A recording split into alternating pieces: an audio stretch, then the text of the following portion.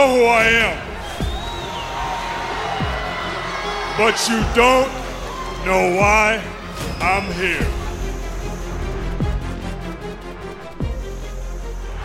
Hey! Oh, it's okay. Sting. All right. It's Sting. Okay. And it's Sting. This is where the big boys play, huh? Look at the adjective. Play. Gonna put some butts in the seat.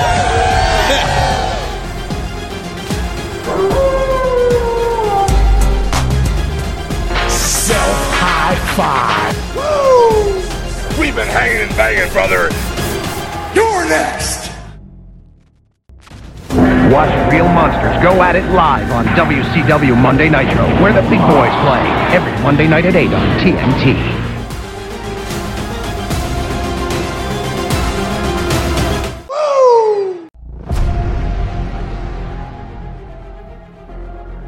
Hello and welcome back once again to Nitro Nights, a podcast looking at WCW, the good, the bad, the weird, the abysmal, the embarrassing, and everything in between, from the very first episode of Monday Nitro right through to the last episode of Monday Nitro, step by step, week by week, show by show. My name is Cy. I am one half of your hosting duo.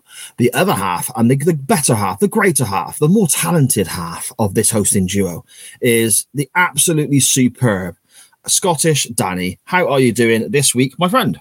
Too kind, sire, too kind, but I'm doing really well. Thank you for that amazing intro. How are yourself? Yeah, not too bad, buddy. Not too bad.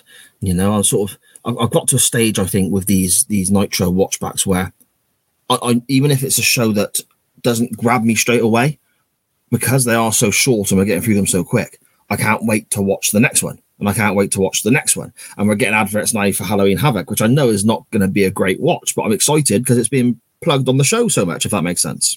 Yeah, it totally does. Yeah, okay. This episode of Monday Nitro comes to us from Chicago, and it's broadcast on Monday, October the 9th, 1995. It received a 2.6 in the TV ratings, which for the second week running was exactly the same as Monday Night Raw. 2.6 for Raw as well, which is quite interesting. Both shows going up a smidge, but staying, level pegging, I guess. And that's odd. Yeah. I mean, it's a lot. It's good because it's holding the audience, I suppose. It's not dropping figures, so I suppose that's a good aspect from there. We know that the numbers go up and up and up throughout the Attitude Era, of course, but it's good to see that both at this stage are holding the numbers, I guess. We begin the show with I suppose the standard way, I guess. We begin the show with a recap of what Hulk Hogan was up to last week, in case anyone had forgotten. We then get Bischoff, Mongo McMichael, and Bobby Heenan in Chicago Bears tops facing the wrong way, so you can see their numbers and their names on the back, because obviously Mongo used to play for the Chicago Bears. He picks up Eric Bischoff to turn him around and point him towards the camera to say, no, we're looking this way. And he goes towards the Brain, and Brain's like, no, it's okay, I can turn myself around. I think the interactions between these three are quite funny sometimes. It really is, isn't it? They play off very well against each other. Yeah, I mean, Mongo comes out with some absolute nonsense at times. He really does, like the snow cone comment from last week, for example. But I quite enjoy the three of them here on these shorter episodes. Well, when they're not all tickling Hulk Hogan's bollocks. I mean, when they're actually talking about wrestling and stuff, so. But we have a bit of a surprise. We have a bit of a surprise, Danny, don't we? Someone we haven't seen for a few weeks. It's only bloody Sting. I know, he just randomly showed up, didn't he, out of nowhere? Yeah, just stood behind them all saying he's going to solve the Macho Man Lex Luger issues, apparently. Because, Sting's obviously a qualified counsellor of some description, I suppose. He really is. I mean, he fought his way out of Saturday Night Hell into Monday Nitro, so you have to give him props for that. Yeah, and he's wearing that glorious United States Championship. I love that belt so much. So many great names are held. That look to the WCW United States title was probably my favourite. Oh, it's brilliant. As I've told you before, I much prefer the WWE US title, but I can appreciate this as well. What about when John Cena turned it into that sort of silver spinner one? Did you like that? I'm going to admit this for the first time on the podcast. I actually had that belt, a replica of that belt. Did you really? Okay. Oh, why? I was 13 when that happened, and really enjoy. I like that title belt, but it probably did a lot in merchandise sales. Yeah, I imagine so. And the spinner belt, the WWE spinner belt, the big one that Punk held as well, and so on. Bruce Pritchard apparently has said numerous times that that's the highest selling title belt they've ever released in merch. It like outdoes every other belt like by huge numbers. So, I mean, some people complain about it. I don't think it's too bad, but obviously it's worth them doing this, isn't it? I suppose. Yeah, definitely. I would have liked to see this WCW title in the US title in WWE, but we only got that for a short time during the invasion, didn't we? Yeah, and they were unified, weren't they, at the Survivor Series pay-per-view, the 2001 Survivor Series pay-per-view? Those two belts were unified, and I think they just stuck with the Intercontinental Championship then, didn't they? Is that correct? Yeah, that is 100% on, and it's a shame, really, but I guess what happens, isn't it? Yeah, I mean, I know we're going a little bit off track here, but I find title belt conversations fascinating, what people like, what people don't like, and especially speaking to someone such as yourself, Danny, because you're a bit younger than me and you grew up watching in a completely different era. Title belts now, they all kind of look, in WWE especially, they all kind of look the same. Just the WWE logo, different coloured leather, and so on. Whereas I think WCW, with the big gold belt, which is one of my favourites of all time, the big gold belt is their world championship. The TV title is a lovely championship as well. The old red leather NWA job. The United States title looks good. They look like proper championships to me, where sometimes the WWE is a bit gimmicky. I mean, what do you think?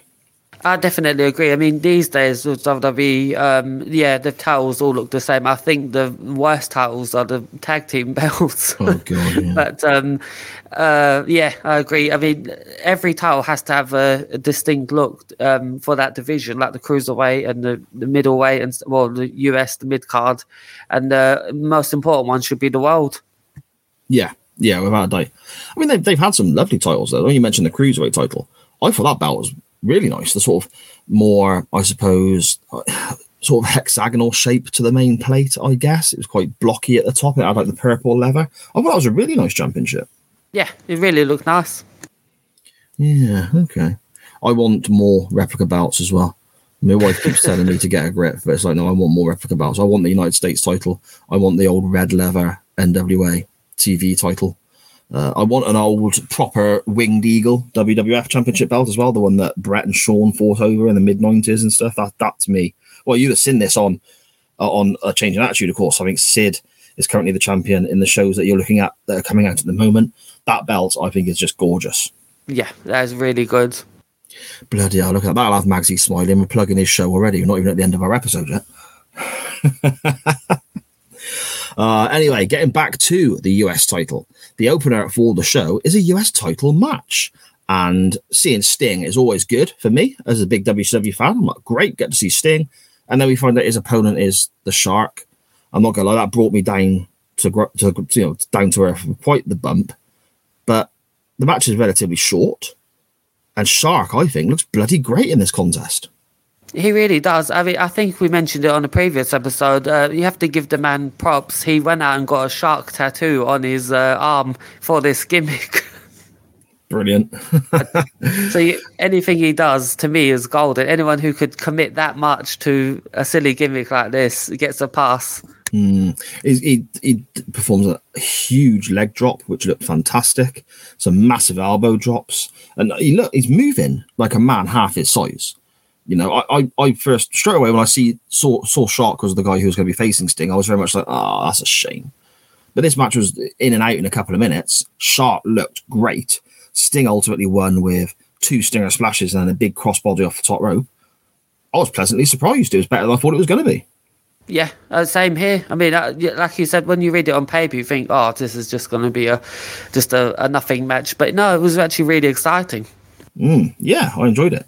And then in standard WCW fashion, we take that little level of excitement they've got by overperforming with a Sting versus Shark opener and burst my bubble by giving us a second recap of how Hogan got on last week. But this time, it's the whole thing, not edited, the whole video, yet again.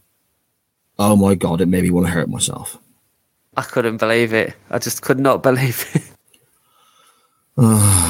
We then get our next contest. I mean, again, it seems like we're flying through these episodes, these reviews incredibly quick, but that's how the show feels. It's incredibly fast. It's segment. I mean, they've got a 1 hour window on their TV, including the ad breaks they have, but they literally get as much as they can into these hours. I think Bischoff here is doing a fantastic job of really cramming everything they can into this TV show. Danny, how do you feel about the whole? I mean, we've done a few of these now. It's like our fourth or fifth episode of Nitro, and we've also seen the pay-per-view. But looking just at the Nitro itself, how do you see the company as an overall? How do you see the TV show as an overall? I'm seeing it as sort of like they're throwing things against the wall and see what sticks at the minute. But a lot is sticking. I mean, it's not a bad thing. I think a lot they're just throwing up. It's like a big explosion sort of thing. And that's how I'm seeing it. How are you seeing it, Si? Yeah, I think what you say there makes a lot of sense. They are trying lots of different things. I think sometimes you say they're trying lots of different things, but I also think they've got a little bit of an identity crisis going on. I mean, we touched upon it last week in that the Hogan stuff doesn't always seem to fit into the show with some of the more modern stuff, modern from 95. But then on the other side of the coin, we've also seen gimmicks like the American Males, which I don't think quite works. And we've seen the Nasty Boys. And again, I know they hang around for a few more years, but this is 1995, and it's like they look a bit dated. And then the tag team that Colonel Robert Parker manages, and the Colonel Robert Parker gimmick itself seems incredibly dated. But then we've got other aspects. I mean, Sting always looks great. Savage and Luger last week looked good. Malenko Guerrero seems very sort of forward thinking. I mean, our next match here, we've got Sabu versus Mr. JL. That's very forward thinking again. And then we keep getting these moments popping up that sort of scream 1989, I guess, if I've explained that properly. Yeah, that definitely resonates. Yeah. Yeah, okay. I mean, as I mentioned there, our next match is Sabu versus Mr. JL. Do you know who Mr. JL is, Danny? No, I actually don't know who this is. Who was he? The initials give you a clue, my friend. Mr. JL was Jerry Lynn. Ah, right. So it's very much an ECW contest on Monday Nitro in 95. And we actually have a huge sign in the crowd that says Sabu rules ECW as the match starts off. Jerry Lynn comes out in a mask and long tights and a top half to his wrestling gear as well, looking very Rey Mysterio-esque, to be fair. That's the correlation I made as well. I was thinking, wow, like this, but you could tell he was here to just do a job and get squashed. Yeah, that's it. Interesting as well. I don't know if you heard it, Danny, but we had a Hogan sucks chant break out. I wrote that down. It said that was a random, but okay. Yeah, I think people are getting sick of him in general now. I mean, we're in October 95 here. We've still got best part of a year, I guess. What we're looking at, 10 months, maybe 9 months before Bash at the Beach, when Hogan makes that final turn.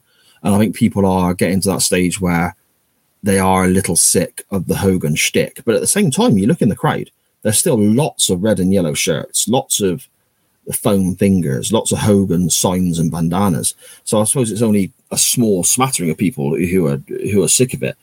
But you can feel that unrest, can't you? Yep, it's the vocal minority that people like to mention. Yeah, very interesting that we're seeing it as early as we are, I think. However, we get from Sabu and Mr. JL, they put on, for me, a pretty exciting contest. We get some flying leg drops, some aerial moves, some spinning heel kicks in the air. Sabu flies over the top rope to the outside. We get the chair spot from Sabu as well, where he runs and sort of jumps off the chair over the top of the back to hit Jerry Lynn. I mean, none of it looks particularly safe from Sabu, but he did have a bit of a reputation of being a bit reckless, I guess. But no, I quite enjoyed this. Danny, talk us through what you thought of the match and ultimately talk us through the finish. Well, yeah, I actually really enjoyed this match as well, like yourself. It was very fast-paced. Like you said, a lot of aerial manoeuvres and things like that.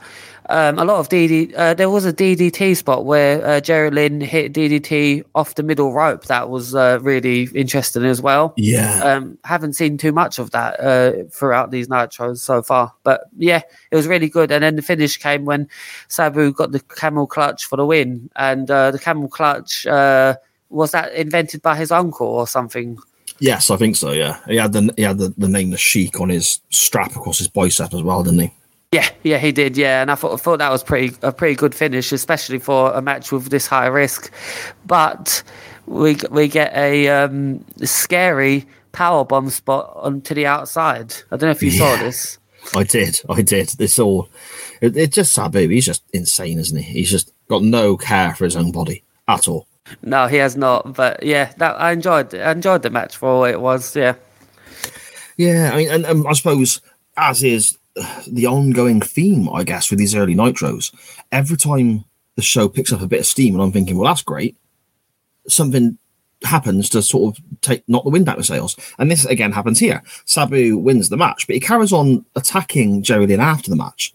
And they're outside the ring. And the crowd are going nuts for this because they're seeing moves from Sabu that I imagine a lot of WCW fans have never seen before. Some of the things that he's doing and some of the things that Jerry Lynn were doing are so exciting and innovative, for 1995. But apparently we don't want to see that. We're going to cut back to Eric Bischoff banging on about Hulk Hogan again. We're going to go back to the announce desk where Bischoff, The Brain, and Mongo and Michael are sat, just to hear them talk about Hogan some more, when this action is going on in the ring again. Wow. It's very much the Hulk Hogan show, isn't it? Well, yeah, because literally the next spot doesn't directly involve Hogan, but they're talking about him in this as well. We have Mean Gene in the ring with Sting and Luger, and they call Savage to the ring, and they start talking about the issues between Sting and Luger and so on. And even that reverts back round to talking about Hogan, saying the Giant's attacking everyone, the Giant's attacking Hogan. Oh my God, if he's attacking Hogan, what are we going to do? It's like, this is a separate feud. This is a completely different storyline. And yet they're bringing Hogan into this as well, Danny, aren't they? They are, yeah. And any way you can fit Hulk Hogan in, he's going to be there. Yeah, exactly. When Savage arrives, he actually asks why the Giant hasn't attacked Sting. He lists Hogan. He says, I've been chokeslammed. Hogan's been chokeslammed. Luger's been chokeslammed.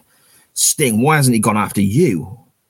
And I'm thinking, because he hasn't been on Nitro in about a month. That's what the general public was probably thinking as well. Yeah. So, but there we go. Perhaps Savage just didn't notice he wasn't there. I don't know. But Sting says that, and this is something that surprised me as well. Apparently, at Halloween Havoc, Luger is facing Ming, and Savage is wrestling Kamala.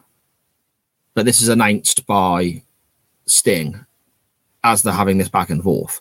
You've got a match at Halloween Havoc with such and such. You've got a match at Halloween. I propose that if you both win, you wrestle each other again at Halloween Havoc to settle your differences. And it's like, okay, so it seems like we just got half the pay-per-view there and then in that one segment, I guess. They needed an authority figure. I'm a massive fan of authority figures, but I don't think they had one at this time, did they? Not really. I mean, Bischoff was obviously in charge. I'm not sure how many people knew that was the case. I don't think he kept it a secret, but we do get sort of presidents and so on coming very soon, to be honest. Roddy Piper has a run. Ric Flair has a run at some point in Nitro's timeline. And we do get different people who are the authority figures at some stage. Bischoff, of course, is also involved in that as well. So it does happen. But at the moment, it seems like they haven't quite got that exact. Well, Nick Botwinkle is the one they keep referring to in kayfabe. He's the guy who makes the matches and so on. But he's not a prominent figure on screen, is he? No. And I think that was something that lacked this direction for me, because it was like, oh man, I would rather have somebody come out and actually announce it to give it more credibility than a wrestler just saying it, because what power does Sting have? Well, yeah, I mean, it's not even like, I don't want to sort of mislead the people listening if they haven't actually seen this episode of Nitro, but it's not like Sting has made the matches. He's not come out and said, this is what's going on. Apart from saying about the Savage Luger rematch, the Sting versus, the Luger Meng match and the Savage Kamala match are obviously already been made, and Sting's just pointing it out. Oh, you've got a match here and you've got a match there. But it's the first, as a viewer, I've heard. I mean, maybe they spoke about it on WCW Saturday Night. I don't know. But as a viewer watching Nitro, that's the first I've heard about this. I think we need to dig up those 1-800 calls that they were doing. Maybe it was announced on there with me and Gene. Maybe when you're paying, what was it, 79p a minute to find out about whatever it was, you know? Too much money. Yeah. We then get a shot of a limo arriving. I think it was a limo. I'm not sure. A car of some description, anyway, arriving, as Eric Bischoff says, the newest acquisition to WCW. Someone who's been successful, especially in Japan, but also in Canada, all over Europe, and lists a few different countries. I'm thinking, who are they on about? And out steps Chris Benoit. No, it wasn't. It was Stevie Richards. You're going to die on that hill, aren't you? You'll never let that go. I will never let that go. So I've been saying this since 2012. I will never let it go. Okay, so Stevie Benoit or Chris Richards or whatever, he steps out the car and looks up at the arena and says, "So this is where the big boys play, huh?" And then walks in sporting a glorious mullet. That haircut is fantastic. No, in all seriousness, yeah, this was actually a really good debut because they hyped him really, really well. When he walked out he looked like a star, the way he was dressed. And I actually really enjoyed this for a debut. Yeah, and I suppose over the last couple of weeks with this moment here as well, we're seeing the sort of undercard for WCW that it was famous for in later years kind of taking shape. We had Malenko versus Guerrero on Nitro the other week. We've here got Chris Benoit arriving.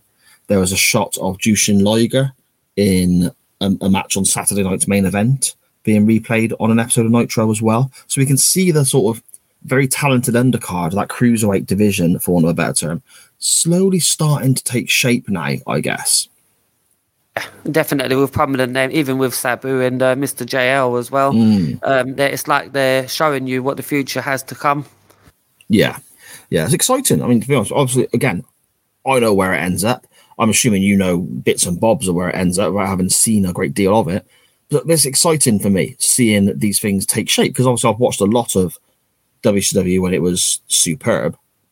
I kind of forget how it got there sometimes. So for me, it's really interesting seeing the groundwork being placed, without maybe them actually knowing this is the groundwork for what they're heading towards, maybe. Yeah, definitely. It's kind of like it's a weird comparison. It's kind of like the X-Men films, where the main focus was on the Wolverines and the Cyclopses and things like that. But they were building the future for like the Iceman and the guy who shot fire and things like that. I can't remember his name. But in the future movies, they were kind of more focusing on the lower known characters. So it's kind of like that. Okay.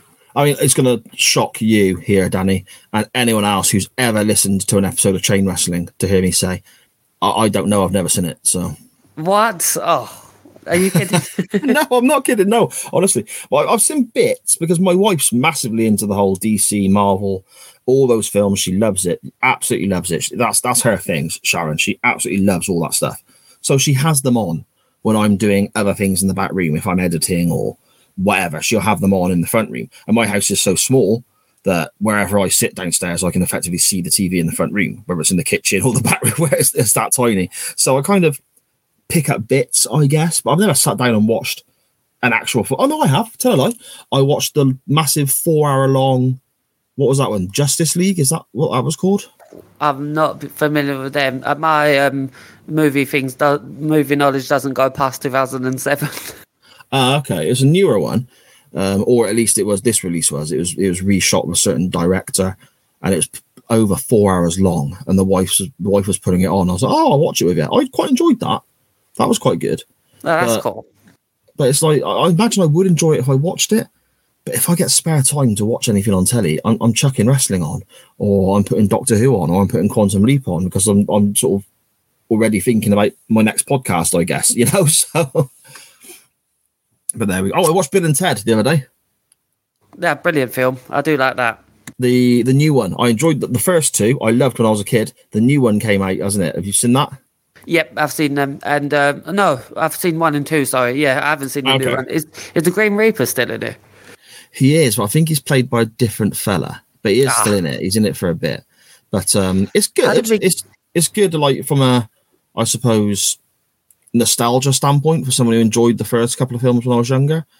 But if it was a standalone movie, it wouldn't inspire me to go back and watch it again, I suppose. It was okay to sort of see these characters come back, I guess, you know? Yeah, definitely. But I just want to ask, how did we get to this from Nitro? I don't know. You understand now. This is how Magsy feels on a Monday night on Chain Wrestling, just pulling his hair out because the conversation just wanders and I just ramble about shit. So. No, it's cool. It's cool. Anyway, Chris Benoit has arrived. Somebody else who has arrived is the Disco Inferno, because he pops back out and has a little bit of a boogie on the stage again, doesn't he? Yep, he did, and he brought out a tape player that was so 1995, wasn't it? Yeah, it's great. I love those sort of things. I used to love those big old stereos. Take them down the park, hope the batteries would last, sit out with your mates, drinking a few cans. Oh, good times, mate. Good times. Disco is dancing away as Big Bubba, or the artist formerly known as the Big Boss Man, makes his entrance. He sort of looks Disco up and down, a bit confused, and walks off. Road Warrior Hawk then arrives, who is Bubba's opponent for the match. He looks at Disco dancing. Disco's obviously got the stereo out playing his music because they've cut his music off to play the entrance themes of Big Bubba and Hawk. Hawk sort of puts a scare on Disco a little bit and he sort of scurries away.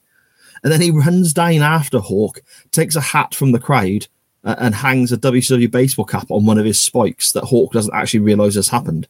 It just seemed so backwards and silly and childish that I bloody loved it. It was really fun, wasn't it? A nice little character building for Disco, because he was supposed to be this annoying guy that was stuck in the past. And this really did him wonders. Yeah, I agree. It's just funny how he sort of sneakily, sort of really immature, childish, like sticking a sign on someone's back that says "kick me." That's sort of real sort of immature behaviour, but it's right up my street. So. The match begins, Hawk versus Big Bubba. I mean, Bubba here he's still incredibly quick and he moves around the ring brilliantly.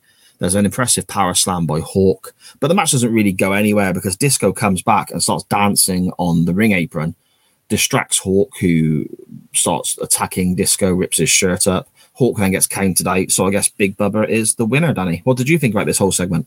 It took me a while to get used to this because I was expecting Animal to run out as well. But was this when Hulk was a single star here? Yeah, I think Animal at the time was injured. I'm maybe getting my timeline mixed up here, but Animal had quite a bad injury at some point in his career, which resulted in Hawk going out and wrestling in Japan with a different tag partner. So maybe it coincides with this. I'd have to look that up. There's probably people screaming at their podcast players right now saying I'm completely wrong, and I could very well be. Just off the top of my head, about looking it up beforehand, I think this may be when Animal was injured, I think. No, that's other than that, I actually enjoyed this match. It was a typical big man match, but it was short, but it did tell a story, and we did see Big Bubba. Yeah, and after this, we see the reason for the match being short, because we need more TV time for Hulk Hogan. They're really desperately trying to get this young kid over. Now, Mean Gene is in the ring and he announces Hogan, but this isn't the Hogan that we know. This isn't the leader of Hulkamania. This isn't Mr. Red and Yellow. This is Hogan just all in black without his mustache. And I hear quite a few boos, Danny. Yes, this shocked me to see. Actually, I'd never seen Hulk Hogan in this character, this element of his character. I always thought he'd gone straight from the red and yellow to the NWO. I didn't know he took this detour. So it's very, very shocking to see this. Yeah, I mean, it's something that kind of slipped my mind as well. And when I saw the sort of mustache shaving of last week's Nitro, it made me remember and go, okay, I know where we're going with this. But before that, it kind of slipped my mind as well. And it is that sort of Mandela effect, I guess, where you remember things a certain way. I picture Hogan being red and yellow and then being NWO. This whole little mini segment in the middle. And it doesn't last very long, don't get me wrong. But this whole section of Hogan being dressed in black and he's got to go to the dark side to defeat the Dungeon of Doom and the Giant and all that sort of nonsense had completely slipped my mind. Or maybe it hadn't slipped my mind. Maybe my subconscious was doing me a favour and just kicked it the fuck out. No, I totally understand what you're saying. But yeah, like you said, boos during this, I did write it down. Hulk Hogan, he gets fired up during this. And the Giant shows up out of nowhere, doesn't he? Yes, we get Hogan just rambling on. He has a bit of a dig at Vince here as well, doesn't he? Vince McMahon, saying about he left the other promoter because his ego was too big and all this sort of stuff. Hogan says that shaving off his mustache, was it Hogan or the commentators? I can't quite remember, but there's links there saying that shaving off Hogan's mustache is like burning the American flag, which is just, yes. Oh my goodness. Do you know, just to go back, just to go forward the future, TNA did an American flag burning storyline. And that was the first time I'd seen something like that. But to compare something like that to someone shaving off the moustache, absolutely ridiculous. Yeah, it is. It's just, again, just overstating how... I think it is overstating how much people cared about Hogan at this point. You can openly hear boos. Mean Gene can hear the boos. He tries to explain it away as the people are taken aback by your attire, Hogan. He's trying to make out that people are booing Hogan's black T-shirt as opposed to Hogan himself. Wow, I could not believe that. But I was actually shocked with Hulk Hogan telling Mean Gene and Jimmy Hart to shut up. Wow, his manners went with the tash look. That's where his manners were kept, in his moustache. So, but it's this darker side to him, I guess, isn't it? Yeah, definitely. I mean, he needs to. Sometimes you need to go to the dark side to. Maybe it's a strategy to have a match with the Giant to actually win. Well, yeah. And as you mentioned, Danny, the Giant does arrive, but there's a restraining order against him, apparently, which means Gene just drops into the conversation all of a sudden, saying that he can't actually come into the building. So he's in the car park or underneath the arena somewhere in a parking structure of some sort in a monster truck. Hogan's screaming, "Get him in here, get him in here," despite the fact Mean Gene's explaining he can't. So Hogan decides, I'm going to go see him.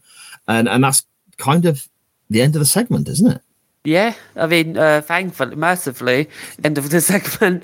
But no, yeah, it was a weird one, wasn't it? I mean, Hulk Hogan in this character, like I said, it just blew my mind. And I wonder what they did with the moustache hair, if he's still got it somewhere in a bag. I don't know, man. I don't know. They'd probably eBay it nowadays, wouldn't you? Hulk Hogan's moustache. It'd be coming up on an episode of Badlands podcast as bad merch again or something like that, wouldn't it? You can buy Hulk Hogan's stubble or something like that. There'd be some weirdo who'd buy it as well, mind. Oh, yeah. I mean, I don't know if you've heard about the story about Jim Cornette during the Shawn Michaels Bret Hart infamous backstage fight that they had in 1997.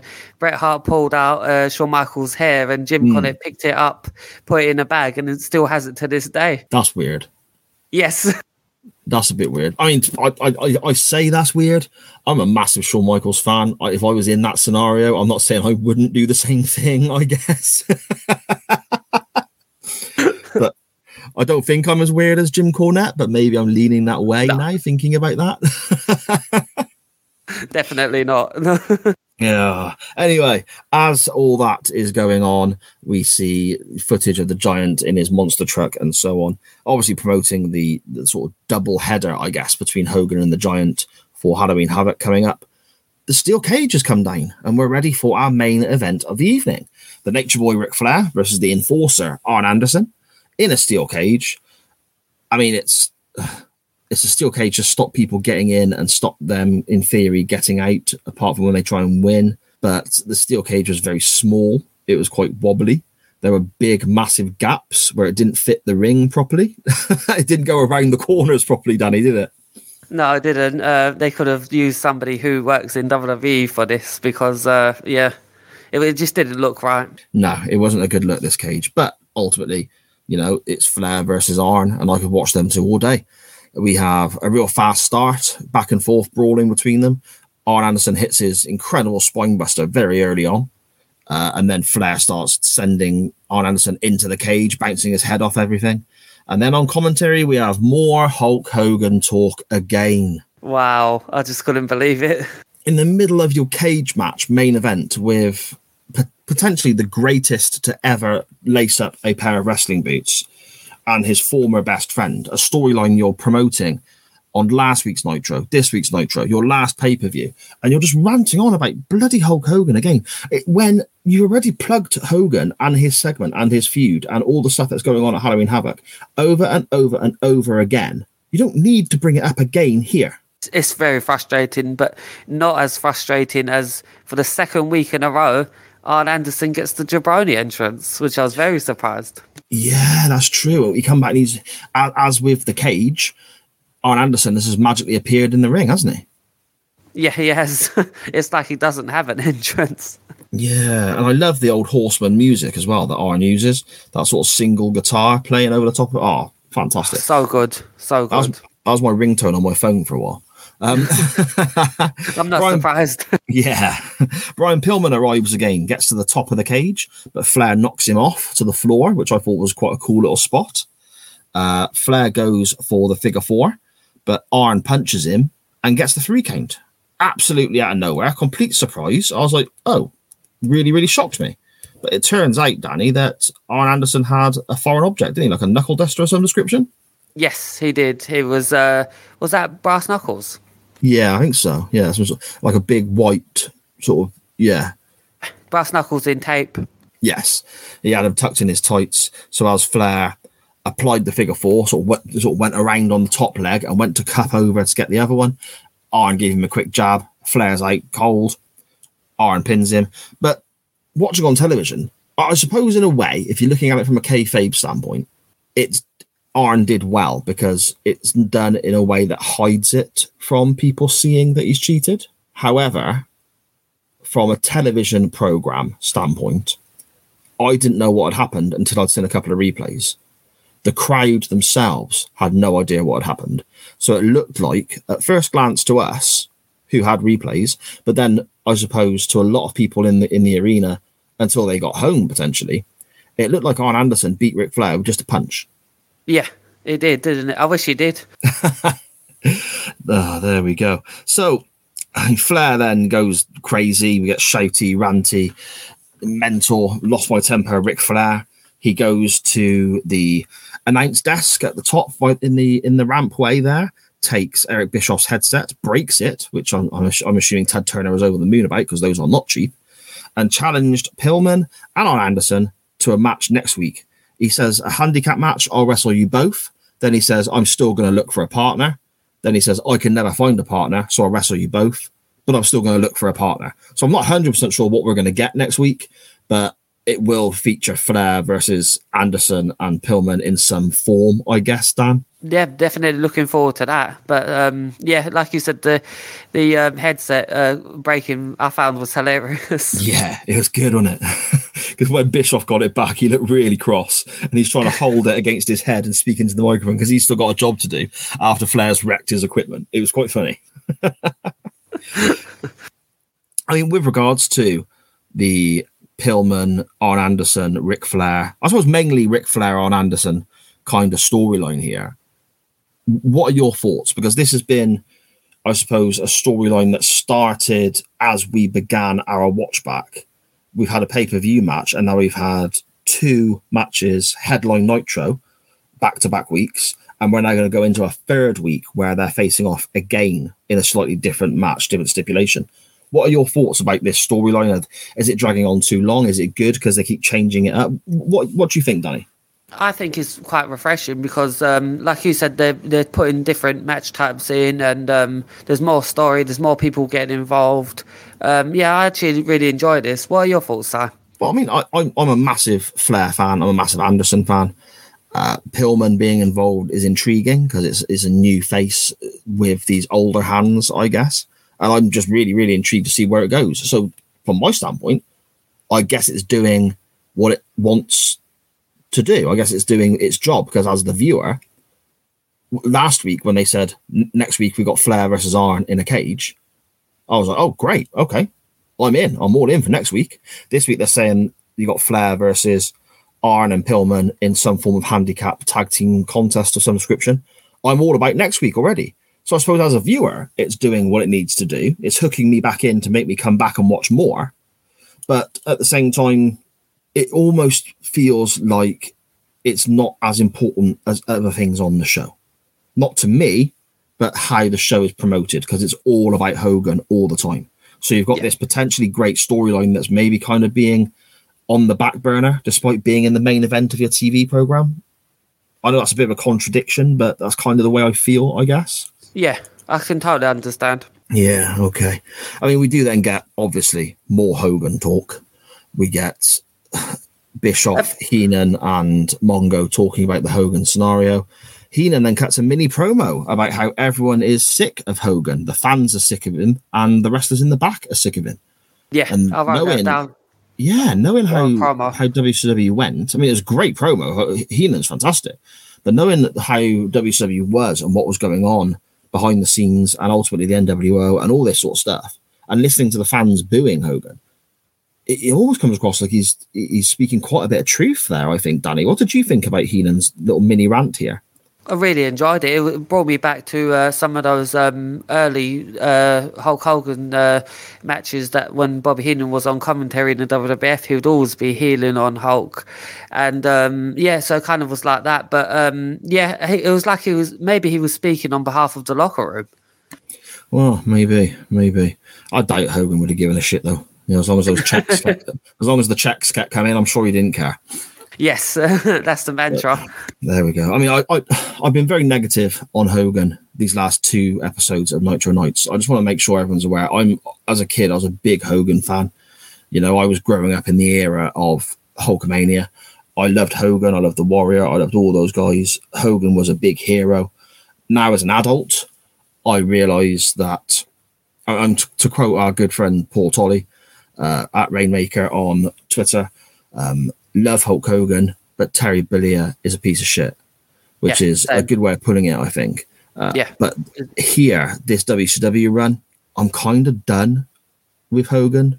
I kind of just want the NWO to happen now because I'm sick of Hogan.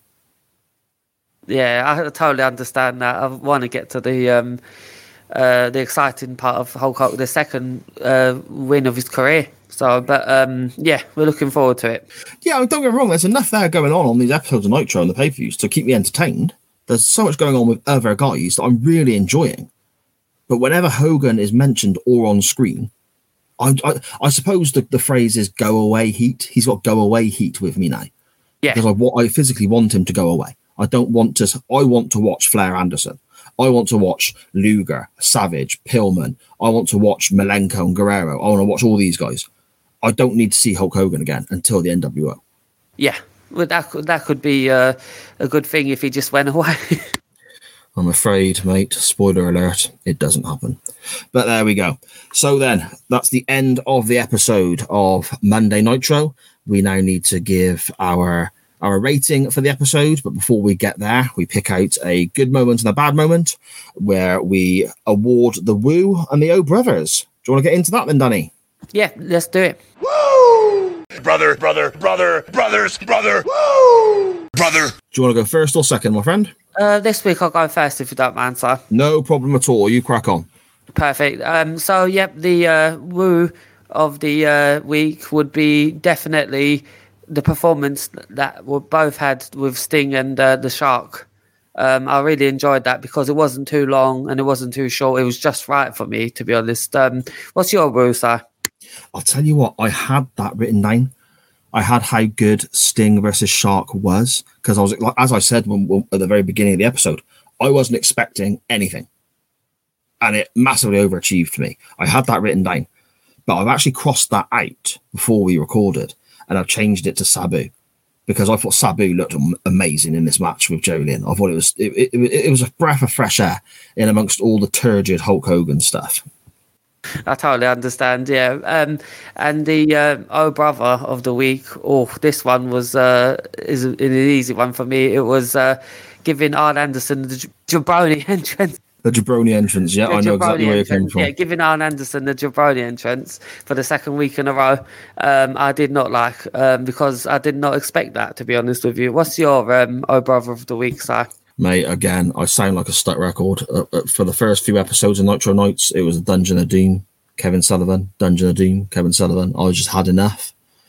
These more recent episodes we're recording of Nitro Nights, I'm a stuck record again, my friend. It's Hulk Hogan. I'm just done. I'm just done with Hogan. And it's not even just Hogan. I could deal with Hogan turning up, having his segment on the show and then going. But it's the fact that the commentators push Hogan in every other segment as well. Hogan's part of the TV show. He's part of the company. He's their world champion. If Hogan turns up, cuts an interview, I've got no issue with that. Hogan turns up and has a match, I've got no issue with that. But the fact that Hogan moments are sort of overstepping into everyone else's segments, it's too much. The video replays and things like that. Yeah, exactly, mate, exactly. So then, overall, Danny, hit, miss, or middling? I'm going with the middle in this time because that was there was too much good to name this a miss. What would you say, Asai? Yeah, I agree, mate. I agree. I've got middle as well. It was a good enough show to watch. It didn't cause me that much hassle. There was no bad wrestling on there, to be fair. The Hogan stuff means I can't give it a hit this week because I'm just so over Hogan at the moment. But there was enough there to drag it away from being a miss with regards to In-Ring and Sting and Shark and Sabbath and all these guys. So yeah, I think middle is pretty much spot on, mate. I agree with you totally. Okay, so before we depart, the last thing we have to do, Danny, is make sure everyone knows whereabouts they can find you online and your awesome shows you're involved in, please, sir. Thank you, Si. You can find me on Twitter at Scottish Juggalo. You can hear me on One Man's Meat podcast with the great Chris Bellis. You can hear me on A Change in Attitude with the great Tanner, Ori and Mags, his lordship. And you can hear me here with you, Si, where I'll be next week. You will indeed, for another installment of Flair versus Anderson. Hopefully we get no mention of the great orange one during the contest. Yes, okay. You can find me on Twitter at SJP Words. You can also find my little group on Facebook, SJP All the Shows and Info.